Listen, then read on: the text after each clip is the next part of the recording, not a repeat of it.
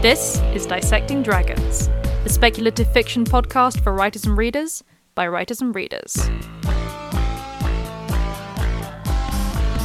Hello and welcome to Dissecting Dragons, the speculative fiction podcast for writers and readers by writers and readers. I'm Madeline Vaughan. And I'm Jules Ironside. This week, Making Friends and Influencing People, the heroine's journey in speculative fiction. So this week is brought to us by Jules, who very helpfully said, I said, I don't know that much about the heroine's journey. And Jules said, don't worry, when you start reading it, you'll realise it's everything you write. And I was like, well, I'm not sure about the And that sort of highlights one of the big issues with this, because we talk about the hero's journey like it's the only journey there is. And, you know, essentially the heroine's journey and the hero's journey are kind of, they're twins, if you like. Yeah. But the heroine's journey is an inverse of the hero's journey. So just to clarify from the start, sort of what the hell is the heroine's journey? Isn't it always called the hero's journey no matter what gender your protagonist is?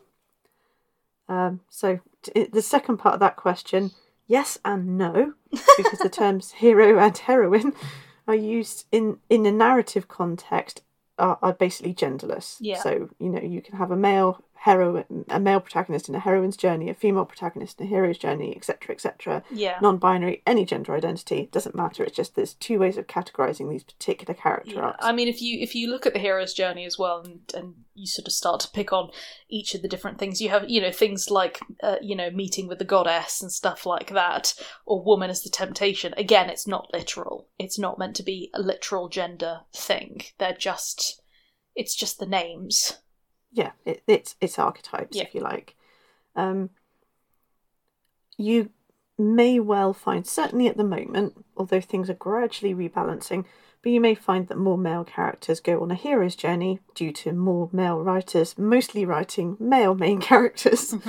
And following that specific narrative arc. And, you know, particularly if we're looking outside of speculative fiction and you're looking at things like Clive Cussler or David Patterson or whatever, it's very much a man following a classic hero's journey. Yeah.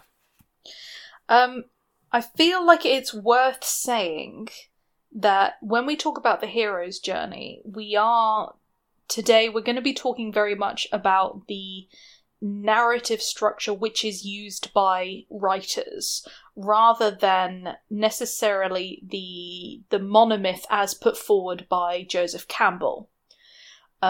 Because the monomyth as put forward by Joseph Campbell is realistically actually something which is very internal.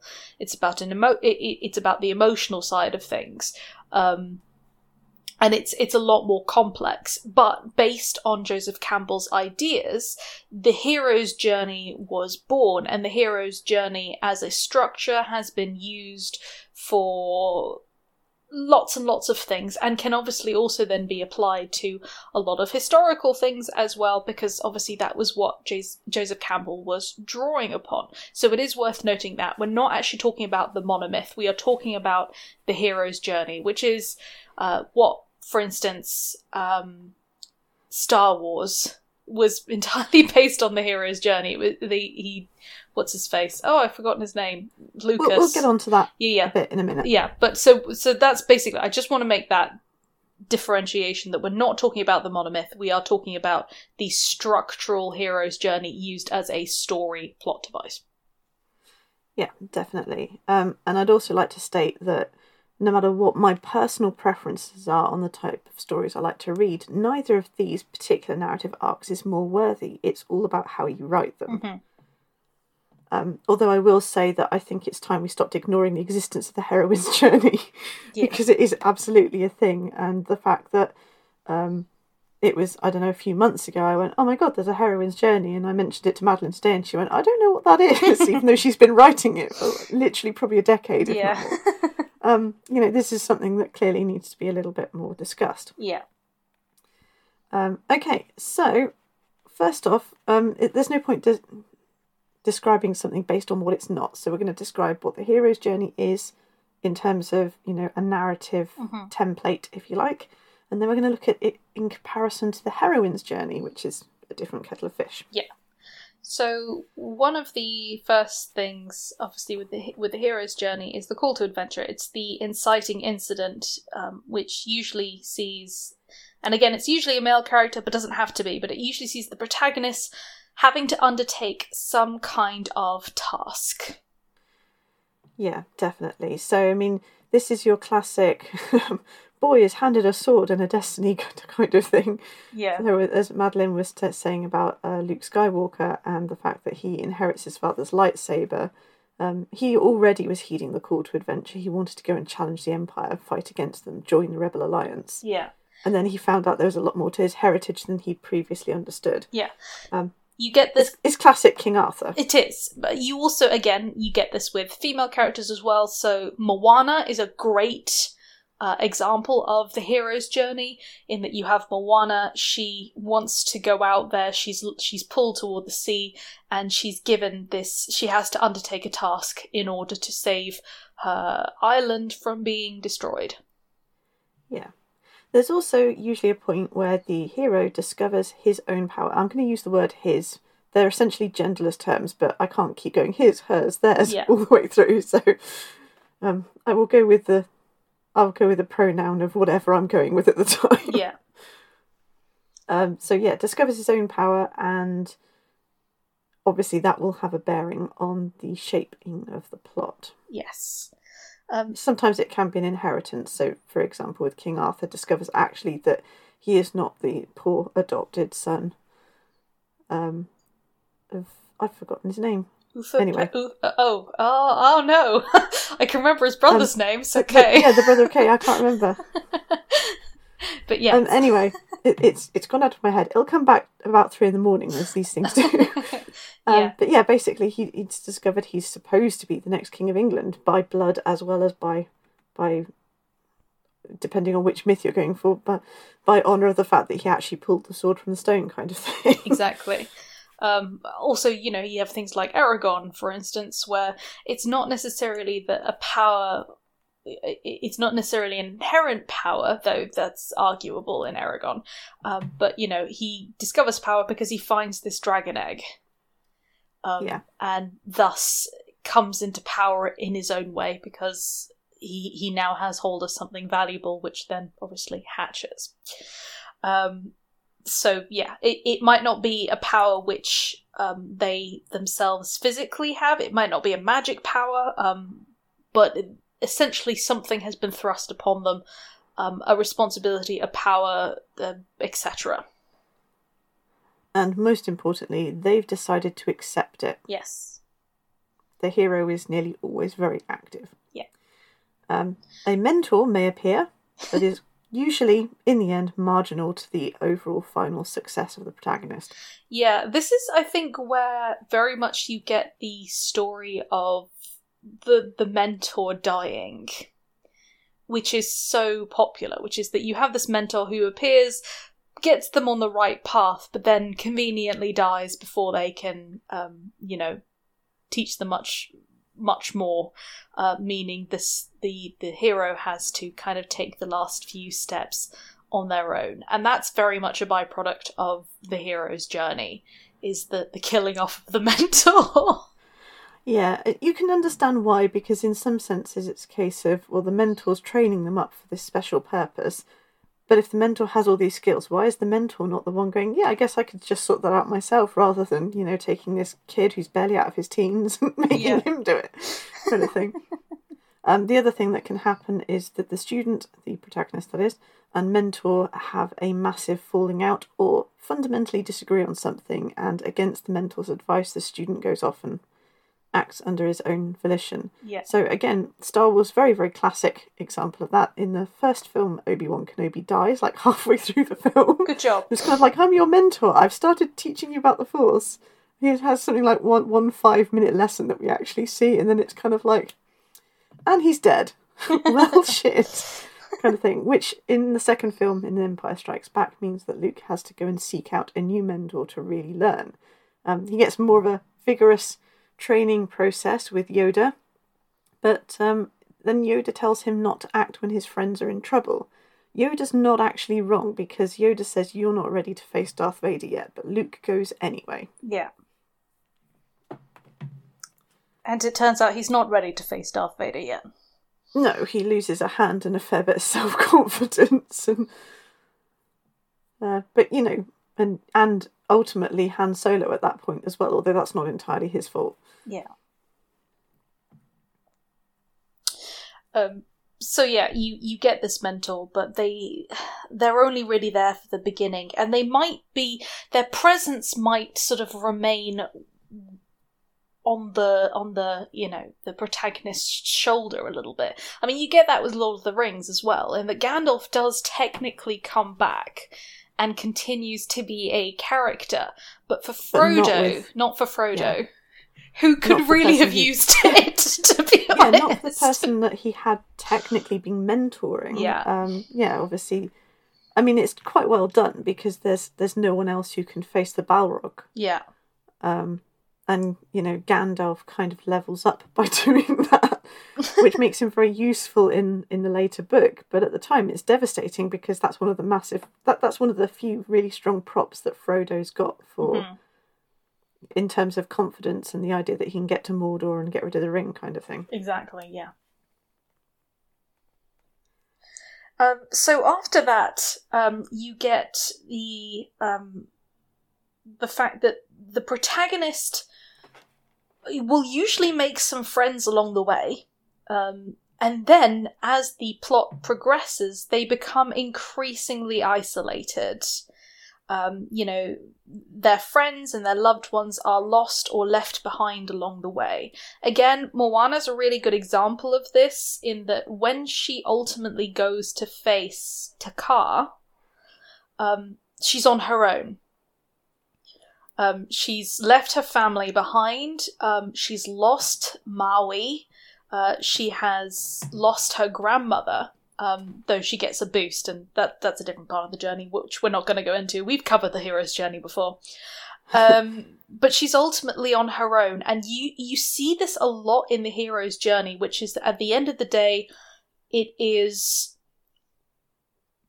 a lot of the support characters are in the kind of the background doing stuff, or are doing different things, and the hero has to face the challenge kind of on their own. It's the same with Harry Potter when he walks into the forest to die on his own. You know, it's the same with Moana when she goes to face Takar alone. They've lost everything. I mean, to a degree, you also get that obviously in Lord of the Rings, because they start off with this huge fellowship. Yeah, and it doesn't survive. It doesn't survive, no. I mean, for good reason, obviously. This isn't a case of Tolkien goes, oh, I've written too many characters, what shall I do? I think I'll have a bomb, which is kind of what Stephen King does in The Stand. Yeah.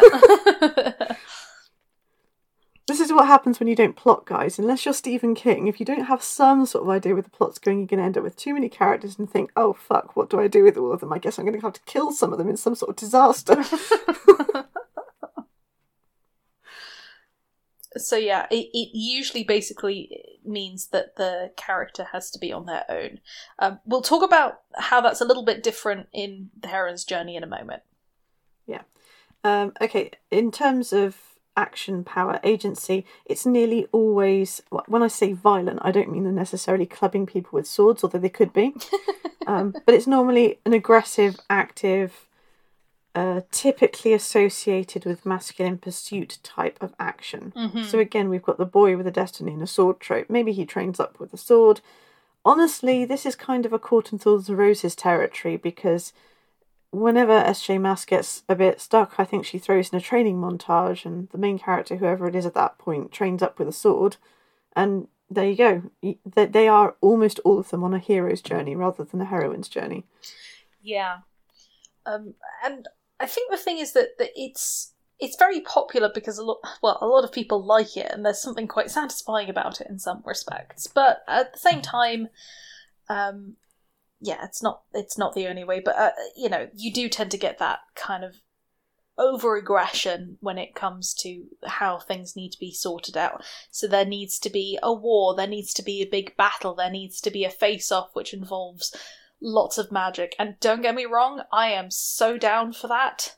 But it's not the only thing you can do. Yeah, definitely. So, also, the thing which is then tied with that is that the antagonist is usually a great and terrible evil. Yes, it's not usually just threatening the protagonist and the protagonist's family or loved ones, or even a certain part of the city or what have you, or even a certain gang. It's usually threatening the entire world. Yeah. Kind of thing. Yeah. And yeah, it's usually meant to have a larger sense of consequence. What can be interesting is that you can kind of have a two-part there, and that you can have two sort of villains, and one is meant to be might even be the most concentrated one, and that is, right, they are threatening just the family. But there seems to be this need to have this huge overarching threat, which, unless the hero defeats, will destroy all of mankind. And that, again, Moana, good example of this, in that she's trying to protect her island, but this is something which is going to affect the entire world. This decay and stuff like that is going to spread. Yeah, definitely. And it's Harry Potter, isn't it? Because Voldemort's not kind of like, yes, I'm going to conquer Hogwarts and stop there. This is all I wanted. I just wanted to be a teacher here. Circle this little bit of... They kept returning me down for Defence Against the Dark Arts, and I'm not having it anymore. I'm going to circle this bit of Scotland, and this is mine now. Exactly. There should be only one house.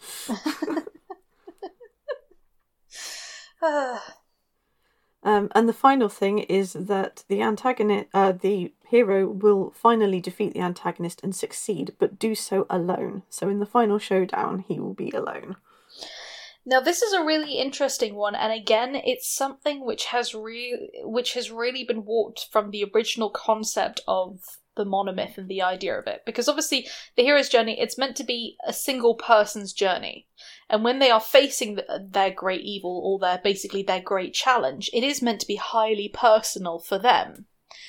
But at the same time, that has been translated to they can be the only one facing this big challenge, rather than it can be massively internal for them, but it can be a group thing. And I think there must be one undisputed champion. It's Highlander. It's like there can be only one. Yeah. And to be honest, at the same time, you can understand people getting quite frustrated with when that doesn't happen, when you have this big build-up of someone who definitely wants to defeat someone, and then they don't deal the finishing blow. I mean, just think about how angry people were when Arya Stark killed the Night King, and not Jon Snow. Yeah, you know what? We've got a little section on Captain Marvel later, and I'm going to bring Arya Stark in on that, because I think this is a misunderstanding, and this is why we should talk about the heroine's journey more. Yeah. But yeah, the sort of anger is very, very similar, and it's definitely something that we can explore in a bit more detail. Yeah. So anyway, that's sort of basically a very potted version of the narrative structure of the template of the hero's journey. Yes, and we have done episodes on it before, so if you really do need to kind of have a more in-depth exploration, you can find those. Yeah, definitely. The heroine's journey, as we've said, is an inverse of that, but going into more detail, the heroine may start off alone and unsure, but at the inciting incident decides to take action. Mm-hmm. So that's not too different from the start. She discovers the limits of her own power. So she might actually know that she's already got an ability. Yeah. She doesn't know necessarily how strong it's going to be or how integral it's going to be to her succeeding in what she decides to do. But you might also get a sense of fear of that power. A sense of, I cannot control it. I don't understand it, or I don't even accept it. Yeah, there can definitely be that. Usually at some point in the narrative it will lead to her understanding that she needs to fight smarter, not harder. Yes. Because there will be very definite limits. So we're not talking Richard Rull in Terry Goodkind's series Sword of Truth, where Richard just sort of has no power whatsoever until this sort of Deus Machina type scenario where he'll just stand in front. Richard Rull basically being a war wizard means that he can't use his power for anything useful, but if an army turns up, he can just stand in the path and blast them to shards of bone. But only at the end of the book. Yeah. So it's not that. It's absolutely not that. It's about learning to combine, if you like. Yeah. I do like that. Smarter, not harder. The other thing is that the mentor character will usually become like family. Now, I should point out that that can also be the case in the hero's journey, but as I said, in the hero's journey, usually it's, you're like family to me. Oh, you're dead. Whoops. The mentor usually survives in the heroine's journey, is what I'm getting at. Weirdly enough, I do want to give an example of this, which is that I've been rewatching My Hero Academia recently in preparation for the 5th season, and without giving too many spoilers, there is a character in it who is the mentor character, All Might, and he was basically all set up to die. Like 100%, he's literally all set up to die. And I love this character so much, and I was so worried about it because it seemed to be following a typical hero's journey initially. Boy comes into power, boy starts on journey, etc. Boy has mentor, and I was like, and now mentor is going to die. But then he didn't. And he's still alive. I was sure he would be dead by the end of season 1, but no, we're on season 5, he is still alive, and so far as I know in the manga, he is still alive, and I'm so happy. And when I was reading through the heroine's journey, I was suddenly like, holy shit, My Hero Academia is actually a heroine's journey, not a hero's journey. And I think that's also why it's worked so well, in that you actually get a mentor who survives, who continues to encourage the hero and who acts as not just a step for them to get up, but continues to be a supporting character, but also has their own agency beyond that. Definitely. Giles in Buffy the Vampire Slayer, for example, as well. Yeah. Who very much has agency in his own right. And Buffy exceeds him in the end, as the student should always exceed the master. Yes. But he's still a really important support and connection in her life. Mm-hmm. And a very big part of why she becomes the successful Slayer that she does. Yeah, absolutely. And that's the thing, is that it's the fact that the mentor in the hero's journey is very much, the mentor in the hero's journey is at the end of their life, usually.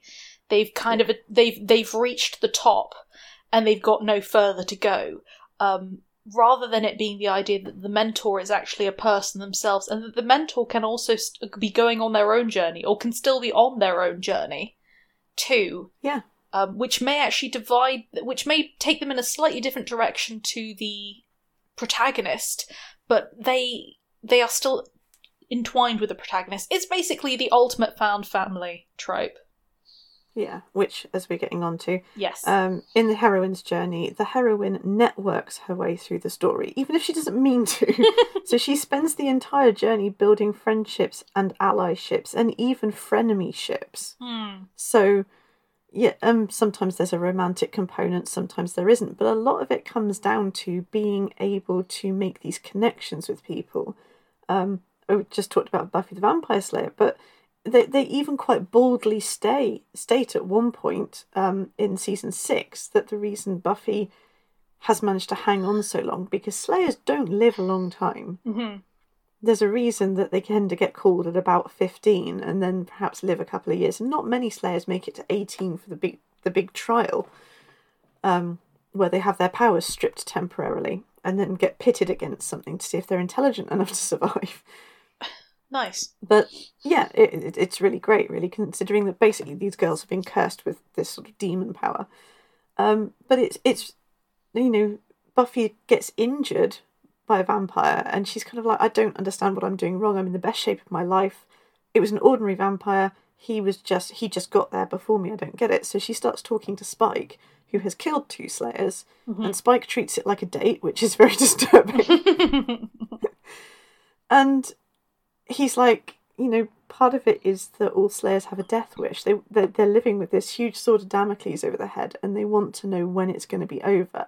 The other thing is, most Slayers, unlike Buffy, are reared by the Watchers Council separately. They don't have friends and family. They just have instructions. They just have their one Watcher, their mentor. Yeah. And that mentor is not allowed to form a familial type bond with the Slayer at all. Yeah. And which sounds healthy.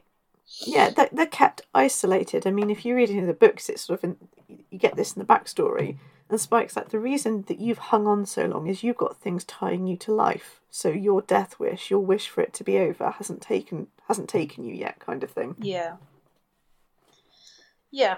And again, this is also, weirdly enough, I think this also plays into the idea of the myth of survival of the fittest, which is that there's that idea of survival of the fittest, which became very, very popular with, toxic masculinity around the time that the hero's journey became very popular in fiction, it sort of being used very purposefully in fiction. Again, not talking about the monomyth. And now there's this better fundamental understanding that survival of the fittest for humans actually meant being social creatures. Not whoever happened to be the strongest. Yeah, I mean, it is definitely a misappropriation of Darwinian theory, which, with a cold scientific eye, Darwinian theory is just like, if you're strong enough in order to pass your genes on, then your species will survive through your genetic lines, ultimately. That's basically what it comes down to. Yeah. But this idea that if you are the nastiest bastard in the jungle, then you've got more chance of surviving. It's kind of a species indeterminate thing, and with things like bonobos, even chimps, and humans specifically, gorillas, the higher primates, a lot of it is actually about cooperation. Yes. Yeah. Because you could be a tough old bastard, but if you're on your own, then actually your chances of survival start to get kind of slim. Well, if you're on your own, your chances of passing your genetic structure onto somebody else is very, very slim. Very, very, very slim, yes. So yeah, there's that to think about. But it's... Yeah, with the heroine's journey, it is more about that sense of teamwork. And again, that doesn't mean that the heroine loses any kind of agency or power or anything like that. Once again, My Hero Academia is a great example of it because it's an ensemble piece. Weirdly enough, so is Star Trek.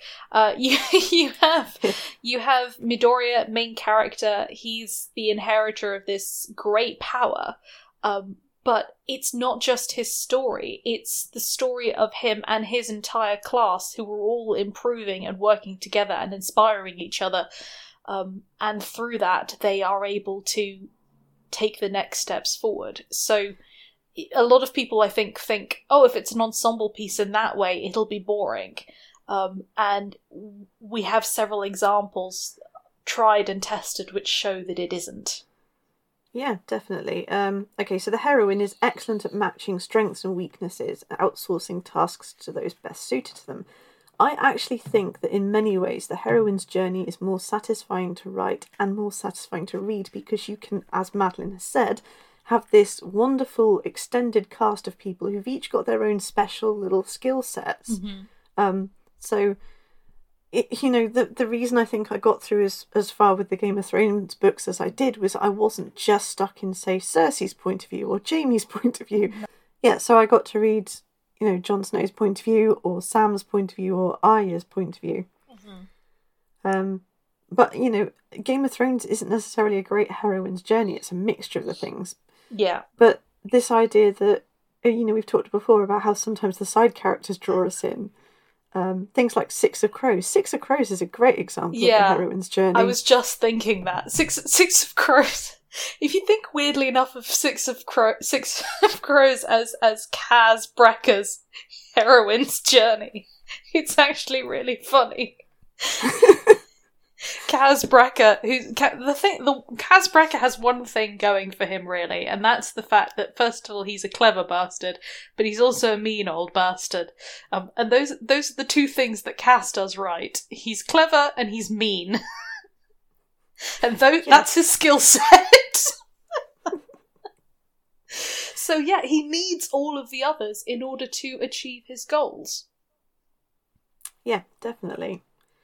So which brings us to our final point in the heroine's journey, is that she works with the team to achieve victory together. Yeah.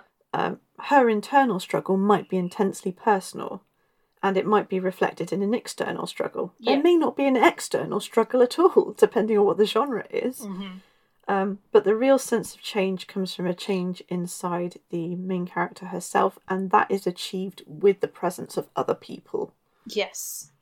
And again, you can also, within, that ensemble, that final achieved victory together, have small moments with each of the characters overcoming something which is personal to them, internal and external. Often the external is used, obviously, as a metaphor for what's going on internally. So it's not basically about saying, and they all deliver the punch at the same time together. That's not necessarily what's happening.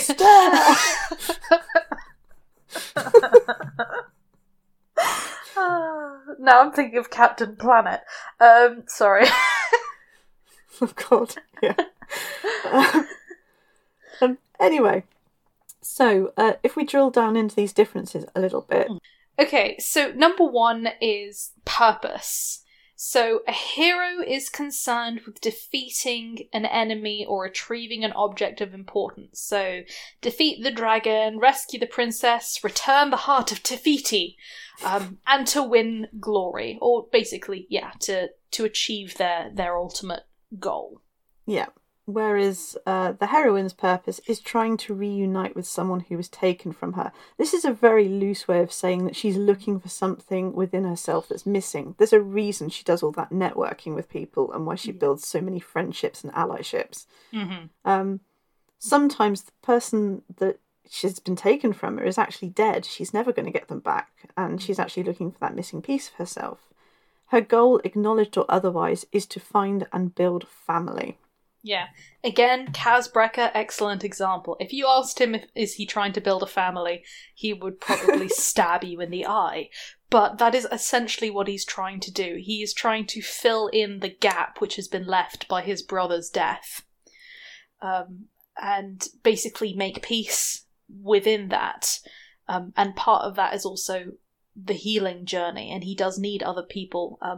Even if he only starts to acknowledge that he needs Inej, he does need other people. So there you go. Yeah, definitely. Okay, the second one is the approach. The second thing that they can differ on.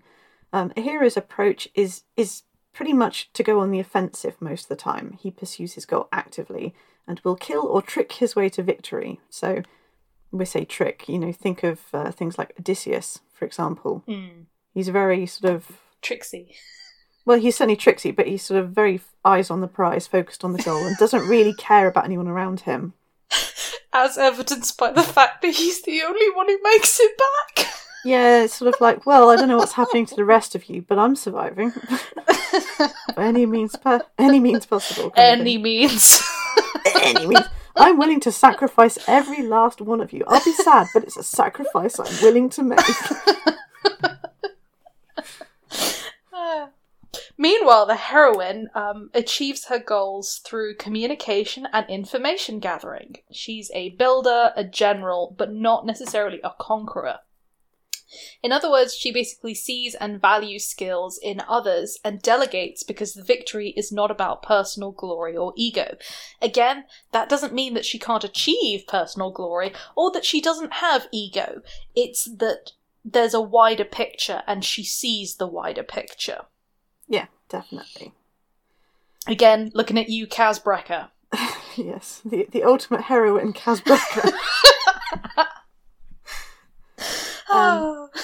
I think there are others as well. I mean, I could mention most Tamora Pierce characters, main characters, are in fact, on a heroine's journey. Mm-hmm. And some of them start off from the position of, I don't really like people and I don't want them around me. And then sort of grudgingly, they're sort of like, well, I feel responsible for you now, so I guess you're under my protection.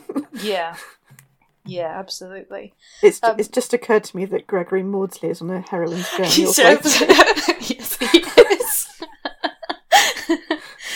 So I think, it's very important to remember that when we're talking about heroine's journey, even if we are talking about a woman, that doesn't mean that she's all sort of outsourcing nice, sweet, kind, or generous. She can be a real bastard just as much. In fact, she can almost be villainous, as in some respects, as again Kaz Brekker, quite villainous. She can be gruff, and not particularly friendly, as is the case with Gregory. But yeah, definitely. So the next one is strength. The hero must eventually go it alone, as we've said. The journey often climaxes in a 1-to-1 defeat of his enemy. Asking for or needing help is a sign of weakness here. Others must be protected rather than involved. He usually has to strip away friends and family to succeed, and only then is he allowed to approach being human again. It's very much this, only you can take this last step. And again, it's this massive misunderstanding of the monomyth, which was essentially, no one else can save you from yourself. No one else can make your emotional journey for you. Which has then been translated to, no one else can go and fight the big boss, no one can even though it would make total logical sense for us all to band together to do it. This is Thanos kind of thing in any vague fantasy novel that's generally male written and male led, and it's like, we have a team of 9 people, we could all go in and we might have like about 25% chance. And the hero's like, no, this is my fight, it must be a 2% chance. We've got to have the drama. Think of the viewers. What the hell are you talking about? But there is a little bit of... Sometimes there's a bit of ego involved as well. So we rewatched Miss Sloane recently, which has the fabulous Jessica Chastain in it. And the character of Miss Sloane she's a lobbyist who is trying to get a certain, the Heaton-Harris bill, I think it is, passed on gun control in America. And without going into too many details and things, she plays a blinder of a game in order to reveal the corruption behind the system, because the system itself is broken and there is nothing and no one she will not sacrifice along the way because she wants to win. She ends up going to prison for what, it's kind of a technicality at the very end of the film. So spoiler there, guys, sorry about that, but it's a great journey to get there anyway. But she is very much on a hero's journey. She ends up alone. Yeah. Whereas the heroine, in terms of strength, shows strength by learning to request aid when she needs it. It doesn't diminish her own power to receive assistance from other people. The more companions and the more network she has, the stronger she is. It's not about just her own raw ability. Her humanity, rather than the abandonment of it, is her strength. The heroine may also be put in a position where she's alone, not out of choice. And I think, again, that's something which also defines the hero's journey, is that ultimately the hero will be alone out of a certain level of choice. Yes. Either by the actions they've made, which has meant that people have had to be left behind, or because they've run on ahead, or something along those lines. But there will be a level of choice there. Again, Buffy the Vampire Slayer, there is one point when it's just her, on her own. But I would still say that Buffy's journey is still very much a heroine's journey than a hero's journey. Particularly if you look at all 7 seasons, and by the end of the 7th season, it's kind of, she's learned that the best thing to do is share the power she was given. So she's very much not alone. And, she never even gets a final line. They say, Buffy, what are we going to do next? And she just smiles because she realises she's not the only Slayer anymore. Yeah, exactly. Okay. So the 4th point in terms of where the hero and heroine can differ is power. A hero is at his most powerful when alone because his quest is one of self-reliance and solitary achievement against the odds. His iconic moments are those of physical or intellectual superiority. So, again, you're thinking of your classical heroes. You're thinking of basically a lot of the sword and sorcery type fantasy, which has a male lead. You're thinking of Conan the Barbarian. The final fight will nearly always feature the hero by himself, showing that that last little bit of training will click into place for him. Yeah. And absolutely. And his wins along the way will be, will be things like, you manage to win at a game of dice by being cleverer, or you manage to outsmart somebody or beat someone else in a fight. It'll all be something very sort of physical. Yeah.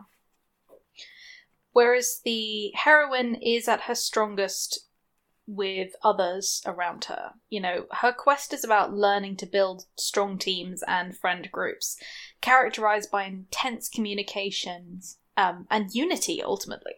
Her iconic moments happen with others, and while she may demonstrate superiority in one way or another, it won't detract from the ways that others are superior to her. There's also, again, that nice moment where she might very well, she has to acknowledge where others are stronger than her. She might be jealous in some respects, but she will acknowledge it, and she will be able to use it and outsource. Again, My Hero Academia, great example in the fact that the character Midoriya, the first thing that defines him is that he's analytical, and that he likes looking at how other people's powers work and what they can do. He then actually incorporates a lot of what they can do into his own learning. He's like, right, she does that. She's really good at that. I'm going to copy her, or I'm going to basically watch her and learn from her. Whilst also recognizing that some people can do things that he can't, and he figures out very quickly how to use each of those skills appropriately and how to work as a team. So that's a really, really good example. Again, Midoriya, the ultimate heroine. Kaz Brekker, the ultimate heroine. Yeah, I mean, Tamora Pierce's Caladri of Mindolin books as well. All the way through, Kel is kind of gathering a group of friends that start off quite hostile to her because she is the only girl. To be fair, these books were written in the 90s, so this wasn't kind of like the token girl, the only girl. And Caladri makes lots of female friends and female warrior friends along the way as well. But when you get to the final book, when she's basically sent on a mission by kind of the gods to stop something which is considered really chaotic and unnatural, she does go off by herself because she's literally going against her oath as a knight, and the penalty for that is a really grisly death on Traitor's Hill.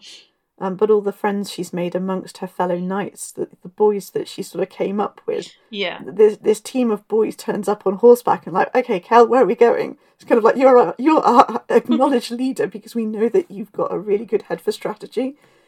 And she has no magic or anything. She's a pretty good warrior. And she's tall, which definitely helps. She ends up in a fight with someone about 7 feet tall. But that her thing is that she's good at seeing other people's strengths and weaknesses and utilising them. So she actually succeeds because she places everyone to best advantage. Yeah. It's basically like the chess player. Yes. Essentially, rather than the one piece, it's the person who can manipulate all the other pieces, which weirdly enough is often put to the villains in the hero's journey. It's often the villain who can do that. It's often the villain who ends up outsourcing different things, and this is seen as villainous. It's like, oh, he won't fight me himself. No, because he recognises that he himself is not enough, but he can outwit you, so he's using other people who are physically stronger than him to fight you, and it's often portrayed as being very villainous. Yeah, or sort of dishonourable or cowardly or whatever. Come out and fight me yourself. Yeah. I'm not stupid. I'm like 7.5 stone soaking wet. I'm not going to fight Superman, kind of thing. Yeah. It's your one this time. I know. Sorry. I'm just laughing. Sorry.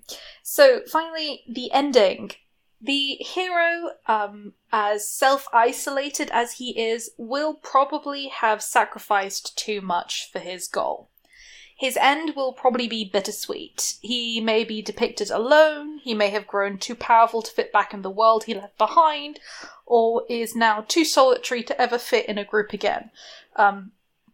This is typified by poignancy of, lonely death, drinking, hermitage. Again, this is again something which has been plucked and kind of, I'm not going to say misappropriated, but has evolved from the concept of refusal to return within the monomyth, where the hero has reached a certain point where they actually kind of don't want to go back to their normal world, and this has kind of almost been they've achieved such heights, or they've lost so much that they can't return now.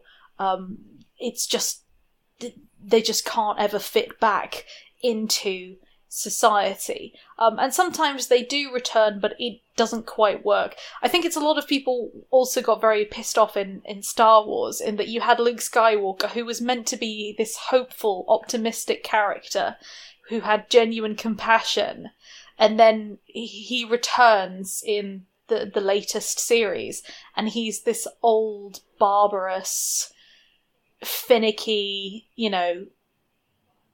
old bastard, really. And everyone kind of felt quite betrayed by that. I liked it. I felt that... Did you like it? I liked it. I mean, you don't know how he's got there, and once it's revealed, it kind of makes sense. Because he was very, very young when he was cast in the mentor role. That was the problem. He hadn't really had the benefit of a mentor for, well into his sort of late 20s, and even as support as he started his... I mean, if you think of yourself as a karate instructor, for example, you're a black belt, you're allowed to now teach or whatever, but you don't do it in isolation. You don't do it without a big karate federation behind you, or without a senior instructor that you can call upon. And it's kind of like that. So he fails, and he fails in quite a big way, and he fails a student that, that he's related to. And I think him going into Hermitage, sort of retreating from that failure, kind of works for his character arc.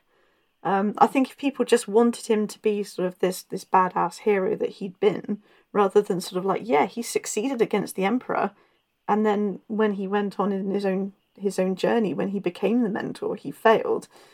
I think it's a little bit short-sighted, but everyone's got their own interpretation, haven't they? Yeah. I think it also comes to the fact that there seems to be this thing, particularly with Disney, where they do not allow characters who grow up and become parents to be good parents.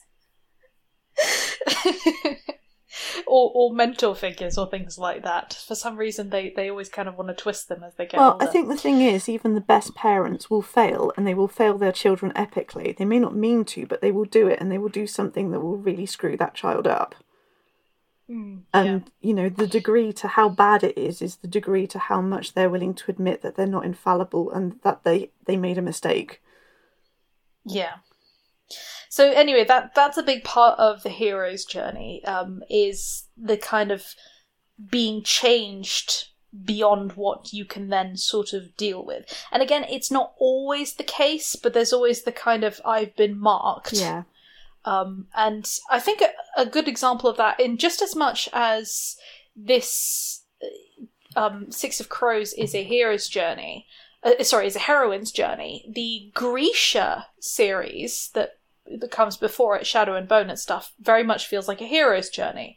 And you definitely get that with the main characters, whose names I've just forgotten. Mal and... what's her name? Alyssa? I thought it was Alana. I thought it was Elena, but, I could be wrong. No, I think it's Alana. Alina. Something like that. I'm sorry, I'm really bad.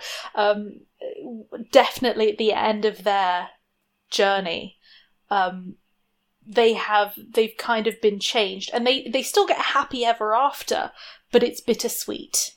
Yeah, I mean, it's also Frodo, isn't it, going into the West with the elves, and it's also the character from the Hurt Locker finally getting out of the war zone and is like, I can't deal with this, my life doesn't have any meaning, and then going back in as soon as he can with his marriage and smoking ruins behind him.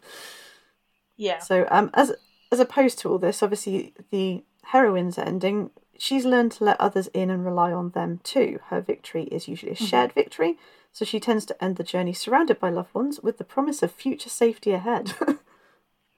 Hooray! Her ending can also be bittersweet because sometimes the heroine loses someone really important along the way, or she never really recovers something that she lost, but she learns to sort of move around that pain rather than letting it define her and going into hermitage like Luke Skywalker did. Yeah, and you can also sometimes have at the end of the journey, in the heroine's journey, the family that she has created do start going their separate ways because the journey's finished. They still love each other. They are still bound together by what's happened, but they are each going their separate ways. Again, Six of Crows, great example of this, where they are still all connected, but Inej is going to get on her ship. She's going to go out hunting pirates and slavers. Good for you, Inej.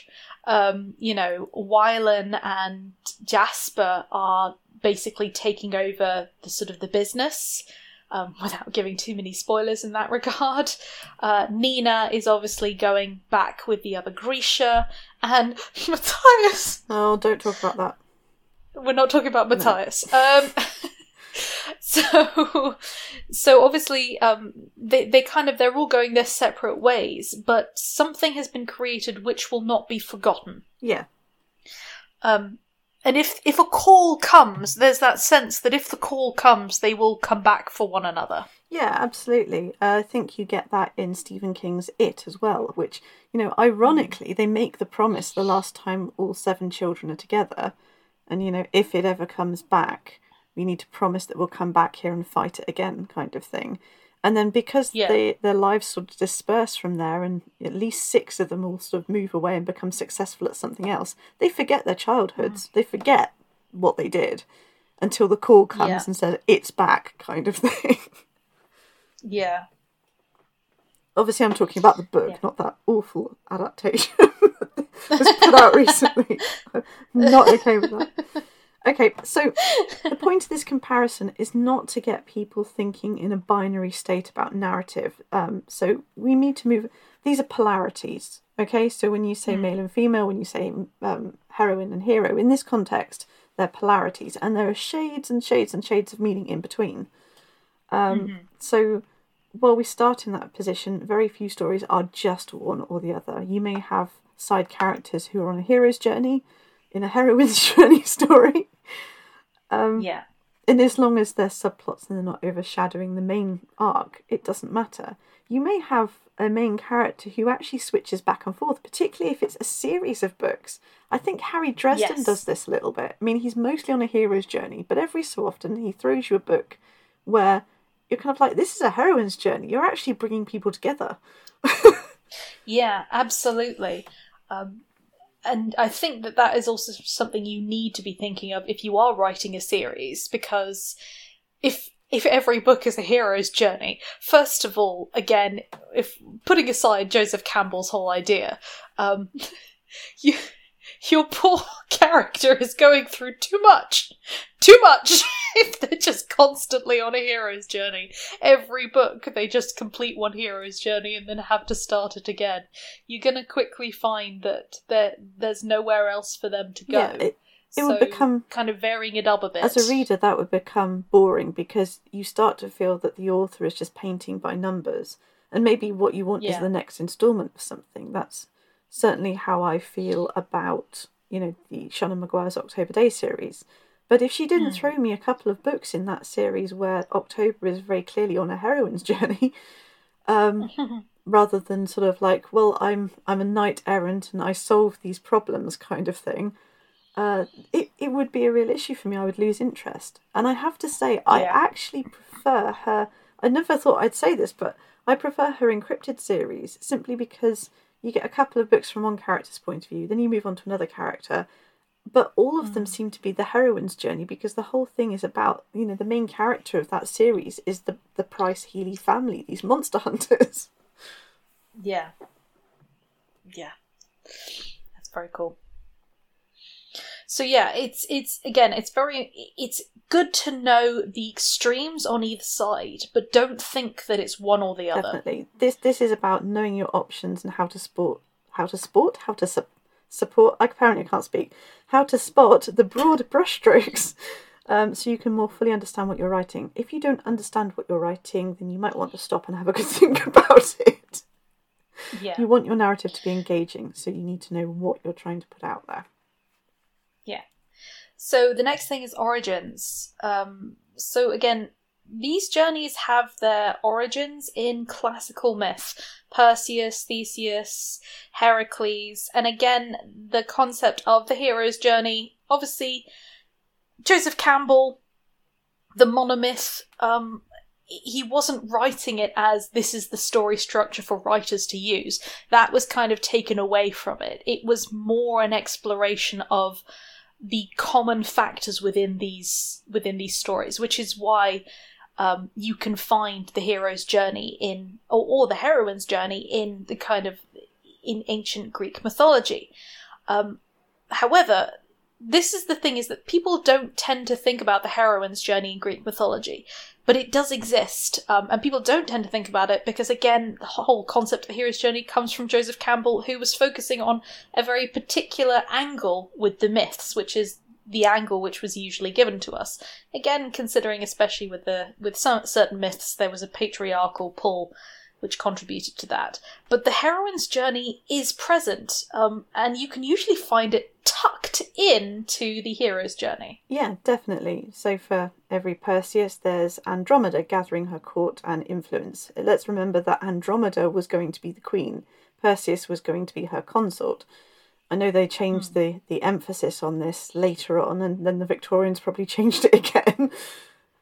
The Victorians. But, Andromeda actually had agency and was playing her own game. For every Theseus, there's an Ariadne. It's kind of mean what Theseus does to Ariadne, but Ariadne is the one who makes the choice to help him, so he'll survive the labyrinth. And just because the focus is on male-led heroes' journeys, it hasn't stopped the heroine's journey from existence. My favourite is the original Persephone myth, which, it's not about her being abducted and raped by Hades. It's about her being bored and unsure of her place in the world and descending into the underworld, deciding she likes it, networking with the dead, and then informing Hades she's going to marry him.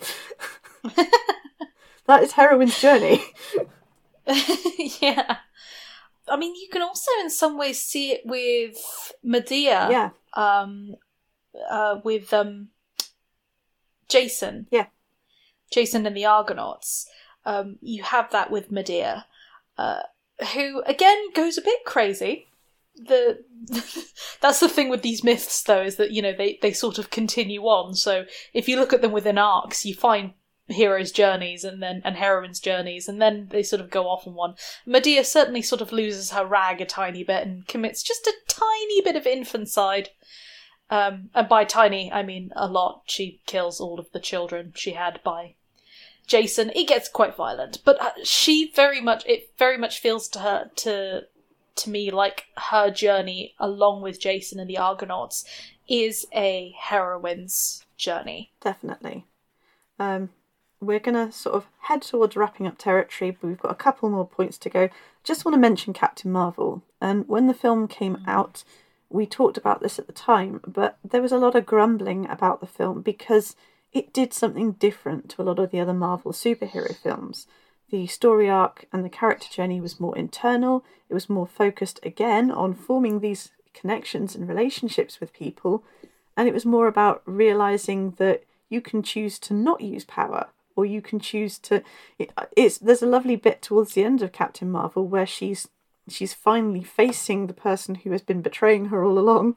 And he's kind of like, yeah, come on, fight me. No, you can't do it if you lose your temper, kind of thing. She's like, actually, no, my emotions kind of give me strength. Embracing all of myself makes me a lot stronger. I don't need to fight you to prove anything. Yeah, I do like the fact he's just there like, don't use your powers, show me that you really can fight now. Like he's egging her on like he's a teacher, and she's like, bitch! She just bitch slaps him with all of her full power.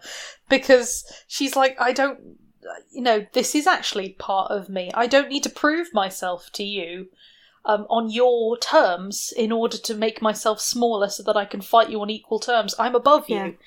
I think, the cynical part of me is kind of like that there are a lot of mostly men out there who feel that the superhero stories, which, let's face it, have their origins in Greek myth and various other things, belong exclusively to men, and the comic books and things were designed for men, and therefore the characters and everything should be geared towards a male audience, by which we mean kind of the more hero's journey narrative arc. And they didn't really like seeing what effectively was a heroine's journey. But to be fair, there are lots of people who are kind of like, no, this is absolutely awesome. This is a different type of superhero film. We want more like this. And they don't realise they've actually been spoon-fed some of the heroine's journey before in things like Guardians of the Galaxy, which is absolutely the most heroine's journey film of all. Yes, absolutely. To be honest, things like Thor Ragnarok, again, that's kind of a heroine's journey. Yeah, I would completely agree.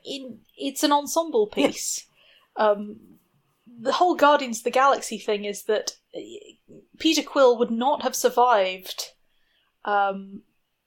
without all of the others holding his hand as well. At the end there, they all had to do it together. It was an awesome moment, and in no way was his victory or his again, you see the very personal side of it, which was that internalized shame and sadness he had regarding his mother, just in the fact that Gamora was asking him to take her hand. Yeah, definitely. And it was just, it came together so well. So yes, you can absolutely have your pyrotechnics and your violent bright colours and your really big, hard showdowns kind of thing. You can have your Iron Man and your Captain America type battles. But there's nothing wrong with, occasionally having the slightly more reflective film that shows that, networking and teamwork and a non-bittersweet ending where people are kind of like, yeah, I suffered a little bit through that, but you know what? I'm better for coming out on the other side. And, that there's love and friendship. I mean, that's what the Avengers films is, sort of. Yeah, I mean, I don't think they did that very well. I think they tried to do several different heroes' journeys in a lot of those. Yeah, rather than pulling it together. They don't quite work in the same way that, say, Guardians of the Galaxy does as an ensemble piece, in my opinion. Which brings me very quickly and randomly to Arya Stark, as Madeline mentioned earlier. Again, much grumbling that Arya Stark took out the Night King, despite the fact that it had been foreshadowed since the start. Everyone seemed to think, it should have been Jon Snow. No, that wasn't the purpose of Jon Snow at all. Yeah. Again, I can understand it, and I feel like Jon Snow was badly used at the end, particularly mostly because of the whole way Daenerys went with the end and kind of Jon Snow's final purpose. His randomly just stabbing her at the end there felt very weird and out of character. It didn't for me, because he's always been duty first and handing power back. He didn't want it. Yeah, but that's what I mean. Sorry, I don't mean it like that. I mean the way that that it occurred. I felt like there should have been more of a sense of uprising and pushing against her. Him holding the woman, he supposedly has fallen in love with in his arms and stabbing her didn't sit right with me at all. I think that was a problem of length of series, wasn't it? As much as anything else. And that's what I'm acknowledging. I didn't have a problem with him ultimately killing her, but the way that it was done, I think, was poorly done. And if it had been done properly, I think a lot of people would have felt less betrayed by it, because Jon Snow had obviously been built up a lot, and we never really got to see him doing what he did best. And what Jon Snow did best was pulling people together. Jon Snow was on a sort of a Jon Snow heroine's was on journey, a heroine's which journey is all the way through that series. all the way through, yeah. And we just didn't really get to see that to full effect in the end, which is why I would have much rather seen him pulling together an army to defeat Daenerys. You needed another 2 series, so you had the rise of the Mad Queen kind of thing, and Jon Snow gradually sort of moving away from the whole thing. Yeah, I would have structured it completely differently, but obviously I wasn't in charge. No. So but yeah, I was oddly more on a hero's journey for a lot of her arc. Yeah, because she ended up sort of stripping things away, and then by the end she's not really fit to stay, but ultimately that is what she wanted. But yeah, she's definitely not an ensemble girl. No, she isn't. Okay, so just a quick look at some of our favourite heroines' journeys in books and films, because we've definitely talked about our favourite heroes' journeys before. Yes. So obviously Kaz Brekker comes, as I said, I've talked about it plenty of times. Six of Crows, guys. By the way, there's a series out coming soon in, I think, April. No, Shadow and Bone. I'm so excited. Yeah, so this is going to be good, because it's going to be Shadow and Bone, which ultimately ends up being a sort of a hero's journey, though it does a good mix, to be honest. And then it's Alina. That's what her name is, I think. And then Six of Crows, and obviously the dregs lot, who are all, very much on a heroine's journey. So I'm really looking forward to that. But I think also, and I've been gushing about it this whole episode, I'm really in love with My Hero Academia at the moment. Cool. And I think there's a running joke, which is that it's green Naruto. And I don't feel like that's the case at all. Because Naruto has got a special place in my heart because it's Naruto, that's my childhood, man. That's like my childhood anime, my first foray into anime. Can't ignore that. But My Hero Academia is a beautiful heroine's journey, because it starts off looking like it's going to be a hero's journey, and it's still deeply personal, but the fact that it feels very much like an ensemble piece, and the fact that actually throughout the series you get to know every single person in Midoriya's class. And they're all interesting, except for that one dude, but we're not going to talk about him because he's obsolete, and I think everybody it's this running joke, was like, if you had to kill one person from Midoriya's class in My Hero Academia, who would it be, and why Mineta? Is the joke, because everybody hates him. He's just the obligatory perv. So we'll just put him to the side, but everybody else, they just seem to have this great sense of character, the great sense of ensemble, coming together, pushing each other, admiring each other, growing together, and rather than it being, right, we need this new symbol of peace in one solitary person, it becomes, we need a new generation who are going to be the symbol of peace, who, it's not down to one person anymore, it's down to all of them to be the kind of people that inspire others. And I really, really like that. It's probably one of my favourite at the moment. Also, notwithstanding, obviously, Harker and Blackthorn, but I can't really talk about Harker and Blackthorn on account of the fact that it's not been published yet. I will mention that in a moment, but thank you. Yeah. I think I've enjoyed pretty much any of Tamora Pierce's main characters, actually, because I think, as I've said, they're almost, even the male characters as well, they're all on a heroine's journey. I also like Lyra Balakwa from his Dark Materials series by Philip Pullman, going from the books here, but all the way through those books, Lyra, who is not always the most likeable character in some ways, is getting people to work together. She's going through and forming friendships and connections and even enemies, and getting everybody to kind of work together to this one end. So that one really worked to me as well. Obviously, I've enjoyed Six of Crows and various other things as well. Yeah. Okay, so the heroine's journey in her own work. I'm just going to come straight out and say that I think I've for all this time I've been writing and published, I've been writing the heroine's journey for pretty much all of it without necessarily calling it the heroine's journey. There's one point in Unveiled where it seems like Em's going off on a hero's journey by herself, but actually she's got everybody else on the other side of the veil sort of waiting on her command to actually do something so that she can do the final showdown. Yeah, it's she's relying on them, and she has to rely on them. So I think with Em, it feels like there's a decent mix there, because I think there are elements of the hero's journey, but it's still at its core as a heroine's journey. Yeah, I mean, her big thing through the series is that she learns that she needs to ask for help, and that it's fine to be self-reliant, but actually other people are also good, kind of thing. I mean, I've gone even more unashamedly into it with Harker and Blackthorn, in the sense of this is very much a team endeavour, and whenever anybody tries to go off on their own to defeat anything or do something heroic and noble and sacrificial, the others sort of rock up and say, "What the fuck are you doing?" So I can't go into detail, but what the hell is this?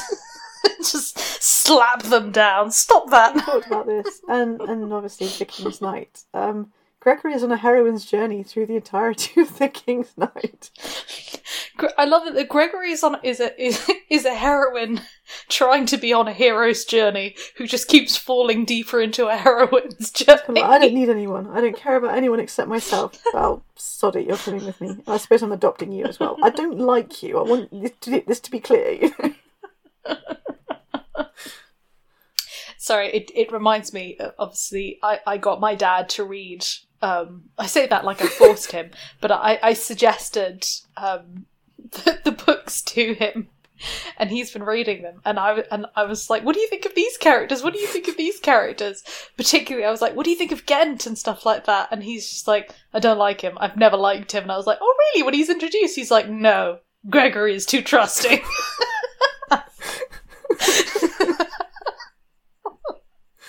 Well, your dad's right, in fairness.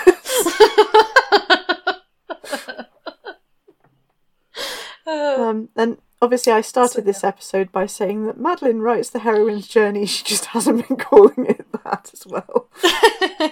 I do, I definitely do. I mean, you can see it in the Hamartia cycle, where the whole thing is Rufus tries to go off on his own at the end of book 1. He's like, I can do this on my own.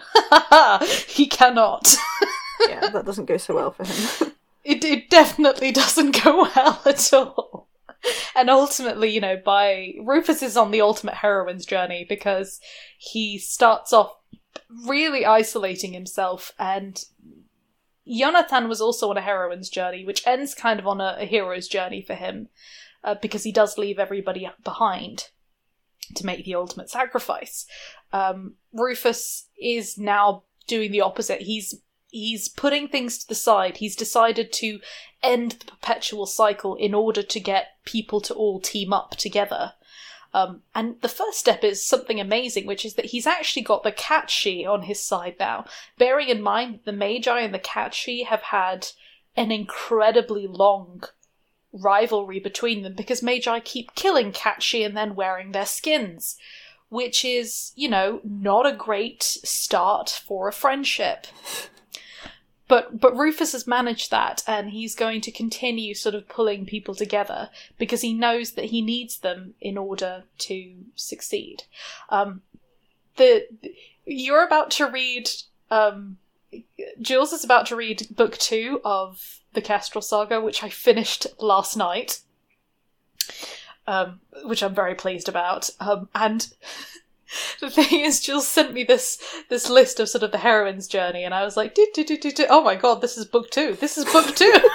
It's exactly what's happening. And the thing is, I haven't even read book 2 yet. I've literally just loaded up to my Kindle, and I'm like, we could talk about the heroine's journey today. Madeline's like, I'm not sure what that is. I'm like, I'm willing to bet you know. I'm not sure what that is. Yes, you do. Oh, right. So yeah, it's definitely something that I've used. I still love the hero's journey, but I think unconsciously, again, I was approaching the hero's journey less. I was following more of the monomyth than the sort of the diluted hero's journey. That makes it sound like I'm being really superior, like, ooh, la-di-da. No, that's not it at all. It's just that my introduction to the hero's journey was basically through Campbell, so I really follow Campbell's ideas. So I was actually writing heroine's journey when I thought I was writing a hero's journey a lot of the time. Yeah, I mean, I think in one of the earlier drafts of the first Kestrel book I read, it was a bit more like hero's journey, and then it got progressively more heroine's journey-like as I read subsequent drafts. So yeah, but I think book one is much more of a hero's journey because it kind of needed to be. Kestrel does end up on her own at the end of the book. She's kind of lost everybody else. She's got to make that final step on her own, and that was something she needed to do. But book two is definitely... I was really worried because I was like, are people going to find this really boring? Because Kestrel is outsourcing a lot. She's like, I cannot deal with that, but you know who can? Not me. Nope, that's all just smart. That's being clever. So yeah. Anyway, we have reached the end of our episode, and would you look at that? We have barely run over. Good for us. Yeah, actually, this is pretty good going for us. We're going to try, particularly with the writing episodes, to be more concise, because you're all intelligent people. You've been listening to us for a while, probably, and we think you can probably take what we say, go and find out your own stuff and develop your own ideas and things. So we're going to try not to overrun as much as we have been. Yeah. And when required, we can always split things up into 2 episodes, if needs be. Before we go, it is, of course, time for our Dissecting Dragons recommendation of the week. And Jules, I believe that you have got one for us with a very disturbing title.